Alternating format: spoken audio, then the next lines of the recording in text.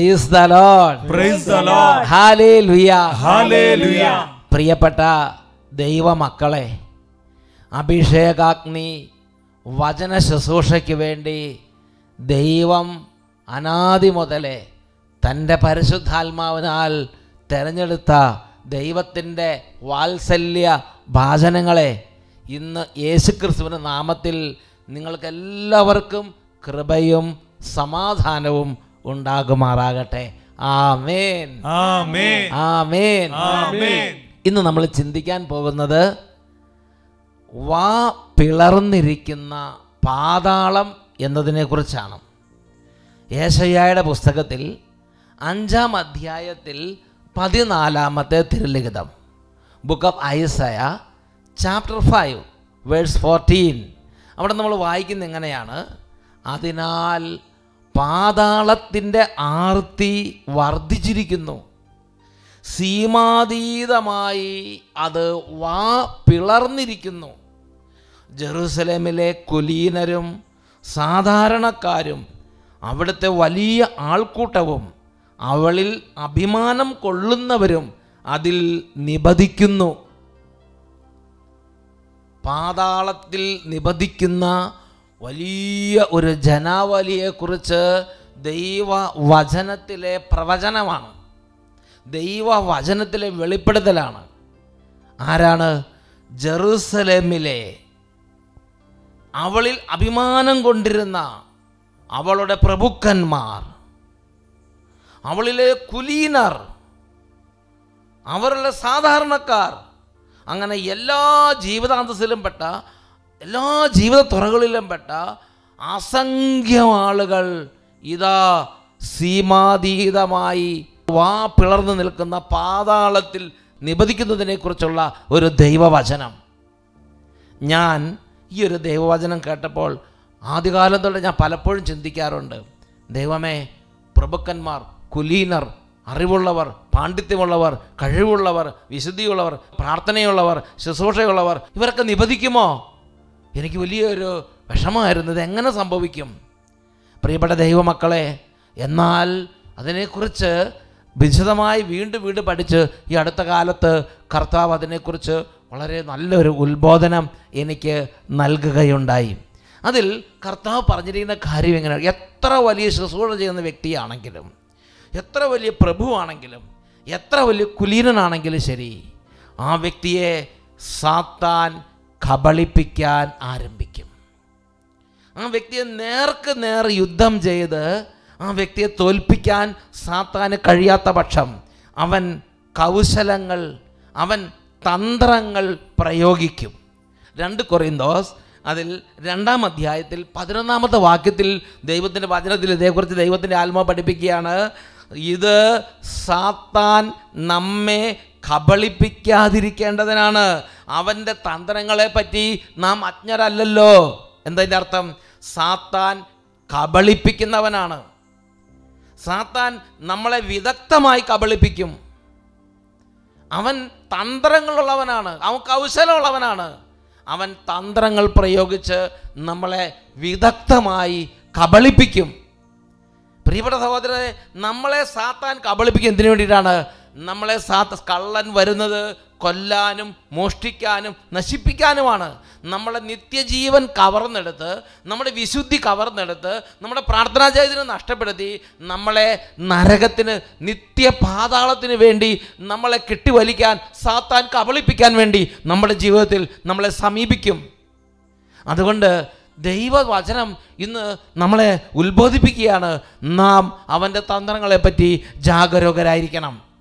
ഞാനിത് പറയാൻ കാരണം, ഇന്ന് ഒരുപാട് പേരെ, എന്നാൽ സോഷ്യൽ മീഡിയ അല്ലെങ്കിൽ ഫേസ്ബുക്ക് അങ്ങനെയുള്ള സോഷ്യൽ മീഡിയയിലൊക്കെ നമ്മൾ വ്യാപരിക്കുന്നവരാണ്. ഡെഫിനറ്റായിട്ട് നമ്മളെല്ലാവരും അവിടെ ഉണ്ടാകണം.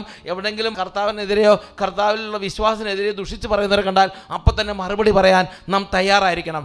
ദൈവത്തിൻ്റെ കൃപയാൽ ഇന്ന് ആയിരക്കണക്കിന് പേര് മറുപടി പറയാൻ പ്രാപ്തിയുള്ളവരും മറുപടി പറയാൻ തയ്യാറായി സോഷ്യൽ മീഡിയയിൽ കർത്താവിൻ്റെ നാമത്തിന് വേണ്ടി നിലകൊള്ളുന്നവരുമാണ്. ഞാൻ നിങ്ങളെ അഭിനന്ദിക്കുകയാണ്. ഈ അടുത്ത കാലത്ത് ഞാൻ കാണുന്നൊരു കാര്യം എങ്ങനെയാണ്? ഒരു നുണപ്രചരണം, ഒരു തെറ്റായ ഒരു ബോധ്യം കുംഭസാരം എന്ന കൂദാശയെക്കുറിച്ച് സോഷ്യൽ മീഡിയ പ്രചരിപ്പിക്കുകയാണ്. അതിൻ്റെ പിന്നിൽ വളരെ കച്ചകെട്ടി വളരെ ഗൂഢതന്ത്രത്തോടെ നീങ്ങുന്ന വലിയ ഗ്രൂപ്പുകളുണ്ട്. സഭയുടെ നാശം ആഗ്രഹിക്കുന്നവർ മാത്രമല്ല, വിശ്വാസികൾ എന്ന് പറഞ്ഞാൽ വിശ്വാസം ഉപേക്ഷിക്കാൻ വേണ്ടി മനഃപൂർവ്വം അധ്വാനിക്കുന്ന അനേക തരത്തിലുള്ള കൗശല ബുദ്ധികളുടെ നിരവധി ഗ്രൂപ്പുകൾ, സംഘങ്ങൾ സജീവമാണ് സോഷ്യൽ മീഡിയയിൽ.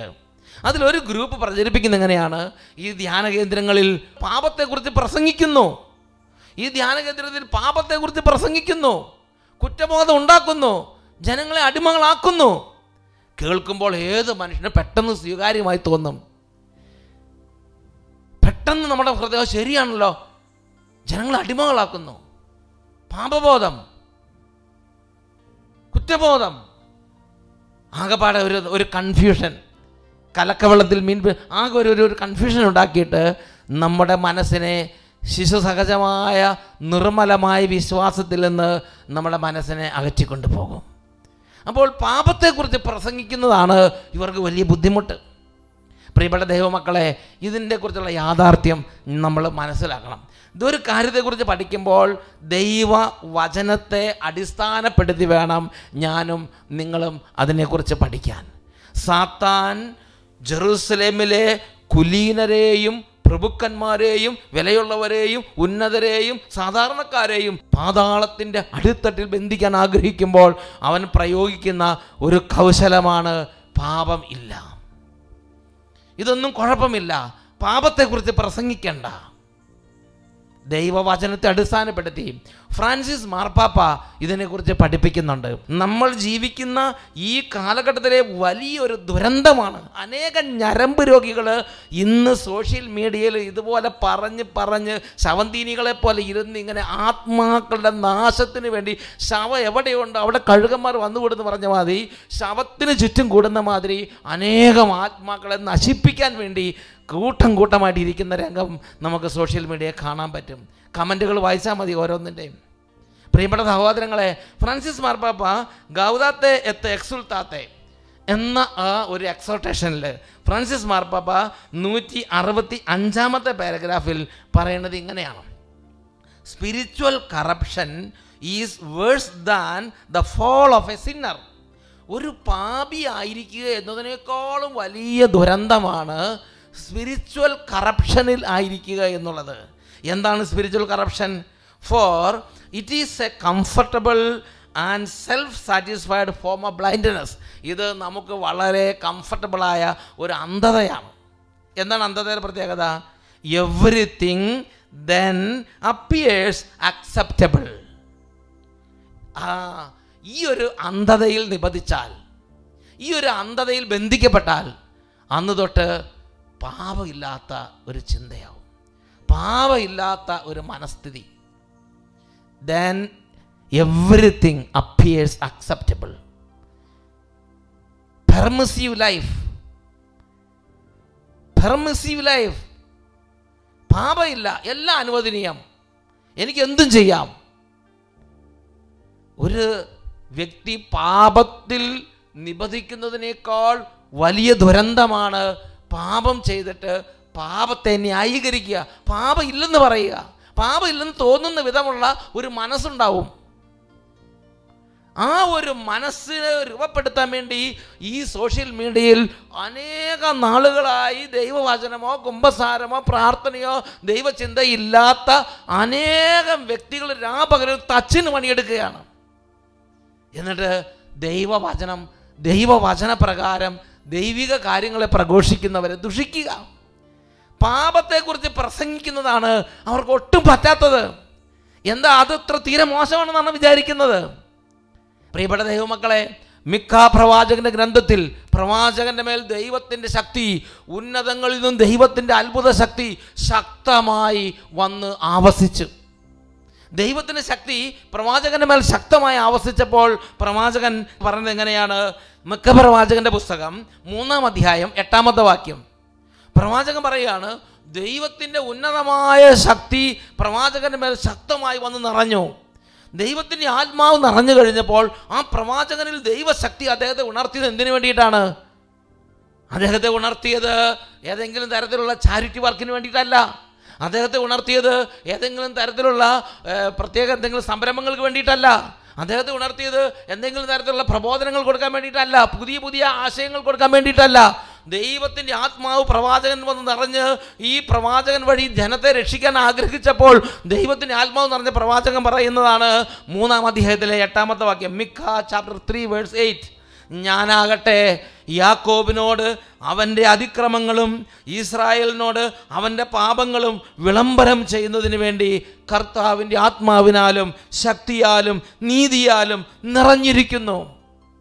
ദൈവത്തിൻ്റെ ശക്തി, ദൈവത്തിൻ്റെ ആത്മാവ്, ദൈവത്തിൻ്റെ കൃപ, ദൈവത്തിൻ്റെ സ്നേഹം വന്ന് നിറഞ്ഞപ്പോൾ പ്രവാചകൻ ആദ്യം അനുഭവ ഉൾത്തള്ളൽ, അതിക്രമങ്ങളെ വെളിപ്പെടുത്തുക, ദുഷ്ടത വെളിപ്പെടുത്തുക, പാപങ്ങൾ വെളിപ്പെടുത്തുക, പ്രഖ്യാപിക്കുക.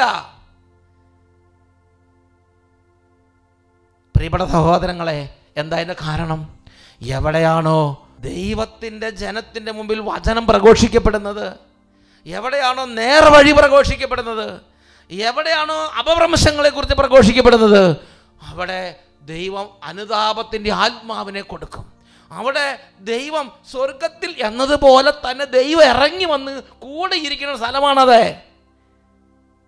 യെശയ്യായുടെ പുസ്തകം 57-ാം അധ്യായം 14-15 വാക്യങ്ങൾ, ബുക്ക് ഓഫ് ഐസയ 57:14-15. അവിടെ നമ്മൾ കാണുന്ന ഇങ്ങനെയാണ്, പണിയുവിൻ, വഴിയൊരുക്കുവിൻ, എൻ്റെ ജനത്തിൻ്റെ മാർഗത്തിൽ നിന്ന് പ്രതിബന്ധങ്ങൾ നീക്കിക്കളയുവിൻ എന്ന് ആഹ്വാനം ഉയരും. അതാണിപ്പോൾ സംഭവിച്ചുകൊണ്ടിരിക്കുന്നത്. ജനത്തിൻ്റെ നിത്യജീവനിലേക്കുള്ള പാതയിൽ ഒരുപാട് പേര് വലിയ മുട്ടിത്തടികളും വലിയ മരങ്ങളും വെട്ടിയിട്ടിരിക്കുകയാണ്. ചിന്തിക്കാനോ അനുദപിക്കാനോ പറ്റാത്ത വിധം അവരുടെ നിഷ്കളങ്കമായ മനസ്സിനെ കബളിപ്പിച്ച് അന്ധമാക്കി ഇന്ന് ദൈവമായ കർത്താവിൻ്റെ നിത്യജീവനിലേക്ക് നടക്കാൻ പറ്റാത്ത വിധം വഴികളിൽ പ്രതിബന്ധങ്ങൾ ഉയർത്തിയിരിക്കുകയാണ്. ഇതാ യെശയ്യാ 57:14-15 വാക്യങ്ങളിൽ ദൈവത്തിൻ്റെ വചനം പ്രഖ്യാപിക്കുകയാണ്, പണിയുവിൻ, വഴിയൊരുക്കുവിൻ, എൻ്റെ ജനത്തിൻ്റെ മാർഗത്തിൽ നിന്ന് പ്രതിബന്ധങ്ങളെ നീക്കുവിൻ എന്ന് ആഹ്വാനം ഉയരും. അത്യുന്നതനും മഹത്വപൂർണനുമായവൻ, അനന്തതയിൽ വസിക്കുന്ന പരിശുദ്ധൻ എന്ന നാമം വഹിക്കുന്നവൻ അരുളി ചെയ്യുന്നു, ഞാൻ ഉന്നതമായ വിശുദ്ധ സ്ഥലത്ത് വസിക്കുന്നു. അനുതാപികളുടെ ഹൃദയത്തെയും വിനീതരുടെ ആത്മാവിനെയും നവീകരിക്കാൻ ഞാൻ അവരോട് കൂടെ വസിക്കുന്നു. അനുതാപികളുടെ ഹൃദയത്തെയും വിനീതരുടെ ആത്മാവിനെയും നവീകരിക്കാൻ സ്വർഗത്തിൽ എന്നതുപോലെ മഹത്വപൂർണനായി വസിക്കുന്ന കർത്താവ്, പരിശുദ്ധിയുടെ സിംഹാസനത്തിൽ വസിക്കുന്ന കർത്താവ് അനുതാപികൾ അടുത്ത് വന്ന് താമസിക്കുക. ഞാൻ അനുതപിച്ചാൽ എൻ്റെ അടുത്ത് വന്ന് കർത്താവിൻ്റെ സാന്നിധ്യം സ്വർഗമാക്കി മാറ്റുകയാണ്. അതാണ് വിശുദ്ധ ലൂക്കായുടെ സുവിശേഷം 15-ാം അധ്യായം 7-ാം വാക്യം, അനുതാപം ആവശ്യമില്ലാത്ത 99 നീതിമാന്മാരെ കുറിച്ച് എന്നതിനേക്കാൾ ഒരു കമ്പാരിസൺ എന്ന് പറഞ്ഞാൽ ഒരു അനുതാപം ആവശ്യമില്ല. പെർഫെക്റ്റ് 100% പെർഫെക്റ്റായ സോൾസ് എന്ന് സ്വർഗത്തിലുള്ള സോൾസ് ആണെന്ന് മനസ്സിലാക്കുക. അങ്ങനെയുള്ള പെർഫെക്റ്റായ സോൾസ് ഒരു വലിയ മജോറിറ്റി ഉണ്ടെന്നിരിക്കട്ടെ, ആ ഭൂമിയുടെ ഒരു കോണിൽ ഒരു ആത്മാവ്, ദൈവമേ എനിക്ക് തെറ്റുകുറ്റങ്ങളുണ്ട്, തൻ്റെ പാപത്തെക്കുറിച്ച് ഒരു സെക്കൻഡ് അനുതാപത്തോടെ ദൈവമേ എന്ന് വിളിച്ചാൽ, ആ ചുങ്കക്കാരൻ ദേവാലയത്തിന് പുറകിൽ നിന്ന് സ്വർഗത്തിലേക്ക് കണ്ണുകൾ ഉയർത്താൻ പോലും ധൈര്യപ്പെടാതെ അപ്പാ എന്ന് വിളിച്ചില്ലേ, ദൈവമേ എന്ന് വിളിച്ചില്ലേ, ഒരു സെക്കൻഡ് അനുതാപത്തോടെ ദൈവമേ ഞാൻ കുറവുകളുള്ള മനുഷ്യനാണ് ഇത്രയൊന്ന് വിചാരിച്ചാൽ, വചനം പഠിപ്പിക്കുകയാണ് 99 നീതിമാന്മാരെ കുറിച്ച് എന്നതിനേക്കാൾ അനുദപിക്കുന്ന ആ ഒരു ആത്മാവിനെ പ്രതി സ്വർഗത്തിൽ കൂടുതൽ സന്തോഷം. It's a comparison. ഒരു തെറ്റുമില്ലാത്ത പെർഫെക്റ്റായ സോൾസ് സ്വർഗത്തിൽ നിറഞ്ഞിരിക്കുകയാണ്. ആ ആത്മാക്കളെ കുറിച്ച് എന്നതിനേക്കാൾ വലിയ സന്തോഷം ഈ ഒരാത്മാവിനെ പ്രതി. ഇത്രയും വലിയ ഒരു ദൈവപ്രീതി, ഇത്രയും വലിയൊരു ദൈവപ്രസാദം, ദൈവത്തിൻ്റെ സംപ്രീതി നമ്മുടെ ജീവിതത്തിലേക്ക് കൊണ്ടുവരുന്ന വളരെ ഉന്നതമായ ഒരു സുഹൃതമാണ് പാപത്തെക്കുറിച്ച് കേൾക്കുക, അനുദപിക്കുക, അനുതാപിയായിരിക്കുക, ദൈവസന്നിധിയിൽ അനുദപിക്കുന്ന ഒരു ഹൃദയത്തോടെ ദൈവമേ തെറ്റുകുറ്റങ്ങളുള്ള മനുഷ്യനാണ് കർത്താവേ എന്ന് പറയാൻ സാധിക്കുക എന്നുള്ളത് it is a blessed state. അനുഗ്രഹീത ഭാഗ്യപ്പെട്ട ഒരവസ്ഥയാണത്.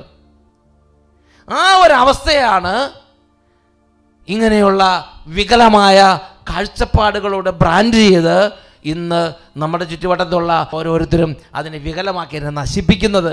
ദൈവം തൻ്റെ പ്രിയപ്പെട്ട മക്കളോട് സംസാരിക്കുന്നത് ദൈവവചനത്തിലൂടെയാണ്.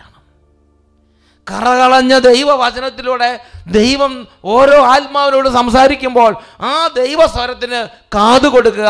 അത് നിത്യജീവനിലേക്ക് എന്നെയും നിങ്ങളെയും നയിക്കും. ഫ്രാൻസിസ് മാർപ്പാപ്പ ഗൗദാത്തെ എക്സുൽത്താത്തെ എന്ന ആ ഒരു എക്സോർട്ടേഷനിൽ 165 പാരഗ്രാഫിൽ തുടർന്ന് ഇങ്ങനെയാണ്: even Satan disguises himself as an angel of light. പ്രഭാപൂർണനായ മാലാഖയായി സാത്താൻ വേഷം കെട്ടാറുണ്ടല്ലോ. സാത്താൻ എന്താ തോന്നണത്? സാത്താൻ തോന്നണത് അവന് കുഴപ്പമൊന്നുമില്ല. അവന് കുഴപ്പമൊന്നും. സാത്താൻ്റെ പ്രശ്നം എന്താ? പിശാചിൻ്റെ പ്രശ്നം എന്താ? ഭൂലോകത്തിൻ്റെ വിജയരാജ്ഞി എന്ന ആ ഒരു പുസ്തകം അതായത് ഹംഗറിയിലെ സിസ്റ്റർ നദാലി എന്നൊരു സിസ്റ്റർ 2ാം ലോക മഹായുദ്ധകാലത്ത് ജീവിച്ചിരുന്നു. ആ സിസ്റ്ററിന് യേശുവും പരിശുദ്ധ അമ്മയൊക്കെ കൂടെ പ്രത്യക്ഷപ്പെട്ട് വെളിപ്പെടുത്തലുകൾ, റെവലേഷൻസ് നൽകുമായിരുന്നു. സ്വകാര്യ വെളിപാടുകൾ, പ്രൈവറ്റ് റെവലേഷൻസ്. അപ്പോൾ അതിപ്പോൾ സഭ കുറച്ചൊക്കെ അംഗീകരിച്ചിട്ടുണ്ട്. അപ്പോൾ ആ ഒരു പുസ്തകത്തിൽ ഒരിക്കൽ ഈശോ പ്രത്യക്ഷപ്പെട്ട് സിസ്റ്റർ നദാലിയോട് സംസാരിക്കുന്ന ഒരു ഭാഗത്തെക്കുറിച്ച് പ്രതിപാദനമുണ്ട്. ഒരിക്കൽ ഞാൻ ഈശോയുടെ അരികിൽ കരഞ്ഞുകൊണ്ട് ചോദിച്ചു, എന്തിനാണ് അങ്ങ് നരകം സൃഷ്ടിച്ചത്? അതിന് മറുപടി പറയാൻ വേണ്ടി വളരെ പാപിയായിരുന്ന ഒരു ആത്മാവിൻ്റെ വിധി കാണാൻ ഈശോ എന്നെ കൊണ്ടുപോയി. ഈശോ ആ ആത്മാവിൻ്റെ പാപം ക്ഷമിച്ചു. പിശാചിന് അത് ചൊടിച്ചു. അവൻ ഈശോയോട് അട്ടഹസിച്ചു, ഇത് നീതിയല്ല, ഈ ആത്മാവ് ജീവിതകാലം മുഴുവൻ എൻ്റേതായിരുന്നു, എത്രയോ അധികം പാപം ചെയ്തിട്ടുണ്ട്, ഞാൻ ഒരു പാപം മാത്രമേ ചെയ്തിട്ടുള്ളൂ, എന്നിട്ടും അങ്ങ് എനിക്ക് വേണ്ടി നരകം തന്നു. ഈ ഒരു ആത്മാവ് ജീവിതകാലം മുഴുവൻ പാപം ചെയ്തുകൊണ്ടിരിക്കുകയായിരുന്നു. പക്ഷേ അങ്ങ് ഒരു സെക്കൻഡ് കൊണ്ട് അതെല്ലാം മായിച്ച് സ്വർഗത്തിൽ കൊണ്ടുപോകുന്നു. ഞാൻ ഒറ്റ പാപമേ ചെയ്തിട്ടുള്ളൂ, പക്ഷേ അങ്ങനെ നരകത്തിൽ പൂട്ടി. അപ്പോൾ ഈശോ നിസ്സീമമായ സ്നേഹത്തോടെ പിശാചിനോട് പറഞ്ഞു, ലൂസിഫർ, നീ എന്നെങ്കിലും ഒന്ന് അനുതപിക്കാൻ മനസ്സ് വെച്ചോ? ഉടനെ പ്രത്യക്ഷത്തിൽ തന്നോട് തന്നെ സംസാരിക്കുന്നത് പോലെ ലൂസിഫർ അലറി, ഒരിക്കലുമില്ല, അത് ഞാൻ ഒരിക്കലും ചെയ്യുകയില്ല. പ്രിയപ്പെട്ട ദൈവമക്കളെ, ഇതാണ് ലൂസിഫർ നമ്മൾ തമ്മിലുള്ള വ്യത്യാസം. ഒരിക്കലും തൻ്റെ നടപ്പ്, തൻ്റെ ചെയ്തി അത് ദൈവത്തിന് നിരക്കാത്തതാണ്, അത് ദൈവവചന ലംഘനമാണെന്ന് അംഗീകരിക്കാൻ പറ്റാത്ത വിധം കഠിനമായ ഹൃദയങ്ങൾ ഉണ്ടാകാം. അങ്ങനെയുള്ളവർക്ക് ദൈവം ഇന്ത്യയായി തോന്നും. അങ്ങനെയുള്ളവരുടെ ദൃഷ്ടിയിലെല്ലാം മറയ്ക്കപ്പെട്ടിരിക്കും. ബ്ലൈൻഡഡ് മാൻ, അന്ധമായ ആന്തരികതയുള്ളവർ, ദൈവത്തിൻ്റെ ഒരു കാര്യവും അനുഭവിക്കാൻ പറ്റാതെ പോകും. അന്ധമായി പോകുന്ന അവസ്ഥ, അനുദപിക്കാൻ പറ്റാതെ വരും, എളിമപ്പെടാൻ പറ്റാതെ വരും. എൻ്റെ മകളെ, ഒരു പക്ഷേ നമ്മുടെ ജീവിതത്തിൽ അങ്ങനത്തെ ചില ദുരന്തം സംഭവിക്കാം. എങ്കിലും മറ്റൊരാളെ കൂടെ ആ ദുരന്തത്തിലേക്ക് വലിച്ചഴക്കരുത്. പാപമില്ല, അതൊന്നും വേണ്ട, അനുദപിക്കണ്ട, ഇതൊന്നും ശരിയല്ല, ഇതൊക്കെ മനുഷ്യനെ അടിമത്തത്തിലാക്കുകയാണ്, ഇതെന്ന് പറഞ്ഞ് മറ്റൊരാത്മാവിനെ കൂടെ നശിപ്പിക്കരുത്. വിശുദ്ധ മത്തായിയുടെ സുവിശേഷം 18-ാം അധ്യായം 6-ാമത്തെ തിരുലിഖിതം, എന്നിൽ വിശ്വസിക്കുന്ന ഈ ചെറിയവരിൽ ഒരുവന് ദുഷ്പ്രേരണ നൽകുന്നവൻ ആരു തന്നെയാണെങ്കിലും അവന് കൂടുതൽ നല്ലത് കഴുത്തിൽ ഒരു വലിയ തിരികല്ല് കെട്ടി കടലിൻ്റെ ആഴത്തിൽ താഴ്ത്തപ്പെടുകയായിരിക്കും. ഒരുപക്ഷെ നമുക്ക് വിശ്വാസം പോകാം, ഒരുപക്ഷെ നമ്മൾ വീണ് പോകുന്ന വൈദികരുണ്ട്, വീണു പോകുന്ന സിസ്റ്റേഴ്സ് ഉണ്ട്, വീണു പോകുന്ന ശുശ്രൂഷകരുണ്ട്, വീണു പോകുന്ന വചനപ്രഘോഷകരുണ്ട്. എല്ലാ ജീവിതാന്തത്തിലും പെട്ടവർക്ക് വീഴ്ച സംഭവിക്കാം. അനുതാപം കിട്ടാത്ത അവസ്ഥ വരാം. പശ്ചാത്തപിക്കാൻ പറ്റാത്ത അവസ്ഥ വരാം.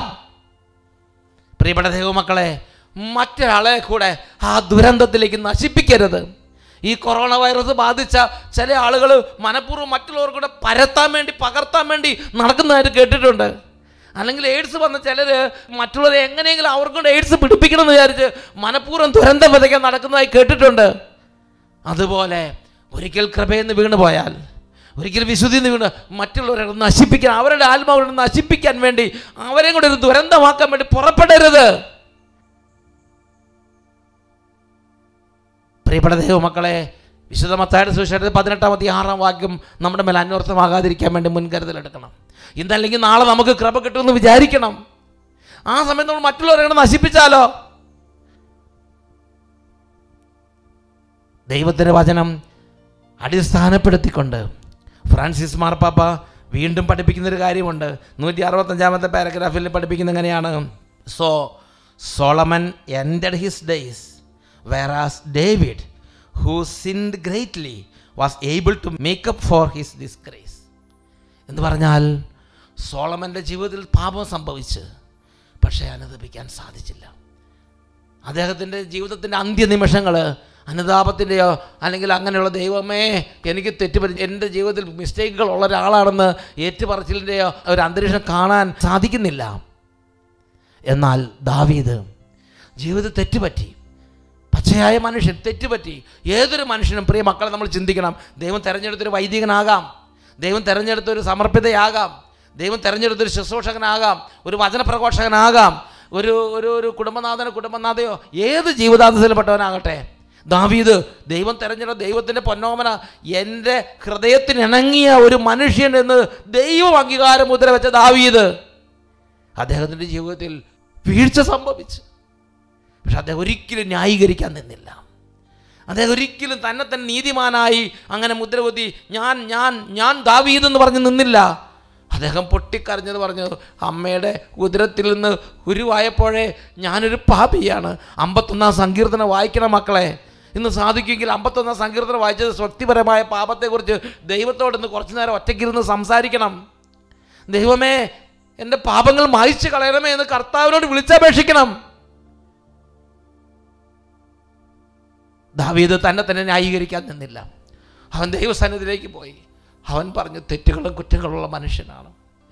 ചെറുപ്പം മുതലേ, ഉത്ഭവം മുതലേ പാപത്തിലേക്ക് ചായ്വുണ്ട്. എനിക്ക് കരുണ വേണം, എനിക്ക് അങ്ങനെ അനുഗ്രഹം വേണം, എനിക്ക് അങ്ങനെ പ്രസാദം വേണം. ദൈവത്തെ നോക്കി കരഞ്ഞ് 2 കണ്ണുകളിൽ നിന്ന് കണ്ണുനീർ ഒഴുകി കണ്ണുനീർ ചാലുകളുണ്ടായി. അദ്ദേഹം പരിപൂർണമായി കഴുകപ്പെട്ടു. അദ്ദേഹം ദൈവത്തോട് ചോദിച്ചൊരു കാര്യം ഇത്രേ ഉള്ളൂ, എന്നെ കഴുകണമേ, ഹിസോപ്പ് കൊണ്ട് എന്നെ കഴുകണം, എന്നെ പവിത്രീകരിക്കണമേ, അങ്ങനെ കഴുകണമേ, ഞാൻ നിർമ്മലനാകും. ഇതാണ് അദ്ദേഹം പ്രാർത്ഥിക്കുന്നത്. ഇവിടെ എന്ത് കുറ്റബോധത്തിൻ്റെ പ്രശ്നം ഇവിടെ ഇരിക്കുന്നത്? ദൈവസന്നിധി, എൻ്റെ ദൈവമേ അങ്ങനെ കഴുകണമേ എന്ന് പറയാൻ പറ്റും. അഹങ്കാരം പൂത്തുളഞ്ഞതാണെന്ന് വിചാരിച്ചാൽ മതി.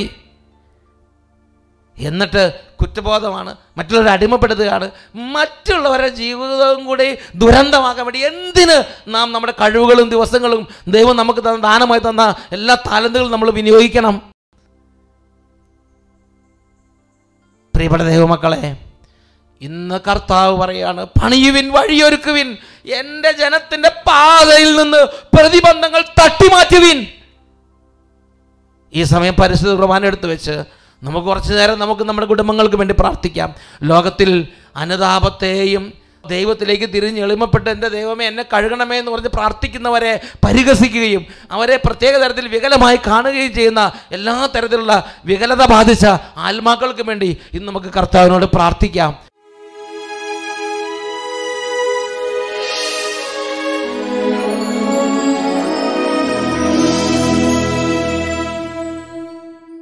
ഞങ്ങൾക്ക് ജീവനും ജീവിതവും നൽകിയ ഞങ്ങളുടെ ദൈവമേ, അജഗണത്തിൻ്റെ രക്തത്തിന് വേണ്ടി ദാഹിക്കുന്ന ക്രൂരരായ ചെന്നായ്ക്കൾ ഞങ്ങളെ വഞ്ചിക്കാതെ ദൈവമേ, ഞങ്ങളെ നിത്യജീവനിലേക്ക് നയിക്കുന്ന ദൈവവചനത്തിൻ്റെ തെളിനീര് കൊണ്ട് ഞങ്ങളുടെ ഹൃദയങ്ങളെ കഴുകണമേ.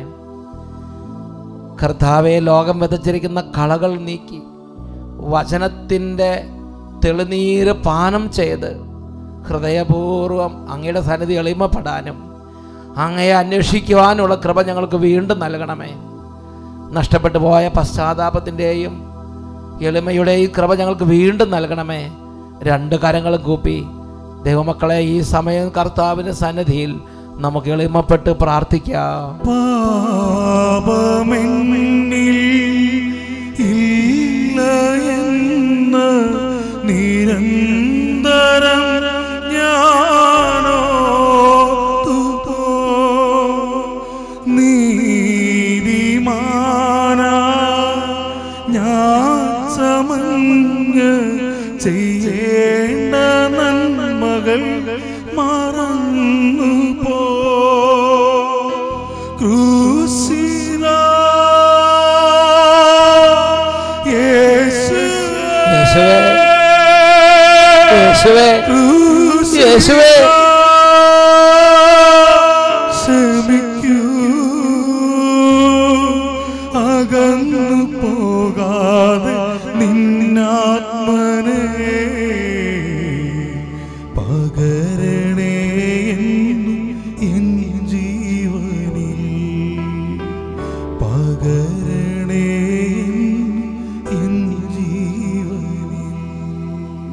ഈ സമയം ലോകം മുഴുവനുള്ള സകല മക്കളെയും, പ്രത്യേകിച്ച് നിത്യജീവന് വേണ്ടി ദാഹിക്കുന്ന, പാലിന് വേണ്ടി ദാഹിക്കുന്ന ഇളം പൈതങ്ങളെ പോലെ നിത്യജീവന് വേണ്ടി ദാഹിക്കുന്ന എല്ലാ ആത്മാക്കളുടെ മേലും, കുടുംബങ്ങളുടെ മേലും, സമൂഹങ്ങളുടെ മേലും, ജീവിതങ്ങളുടെ മേലും, ശുശ്രൂഷകരുടെ മേലും, സകലരുടെ മേലും സ്വർഗത്തിൻ്റെ അത്ഭുതകരമായ നൈർമല്യം, കൃപ, സ്നേഹം, സ്പർശനങ്ങൾ ഇപ്പോൾ നിറയട്ടെ. രണ്ട് കരങ്ങൾ ഉയർത്തി ഉറക്കെ സ്തുതിക്കുന്നു. Hallelujah, hallelujah. ദൈവമേ, ഈ സമയം ആത്മാക്കളെ അവിടുന്ന് സ്പർശിക്കണമേ. രണ്ട് കരങ്ങൾ ഉയർത്തി മനസ്സ് തുറന്ന് ഹൃദയം നുറുങ്ങി ഉച്ചത്തിൽ വിളിക്കുന്നു.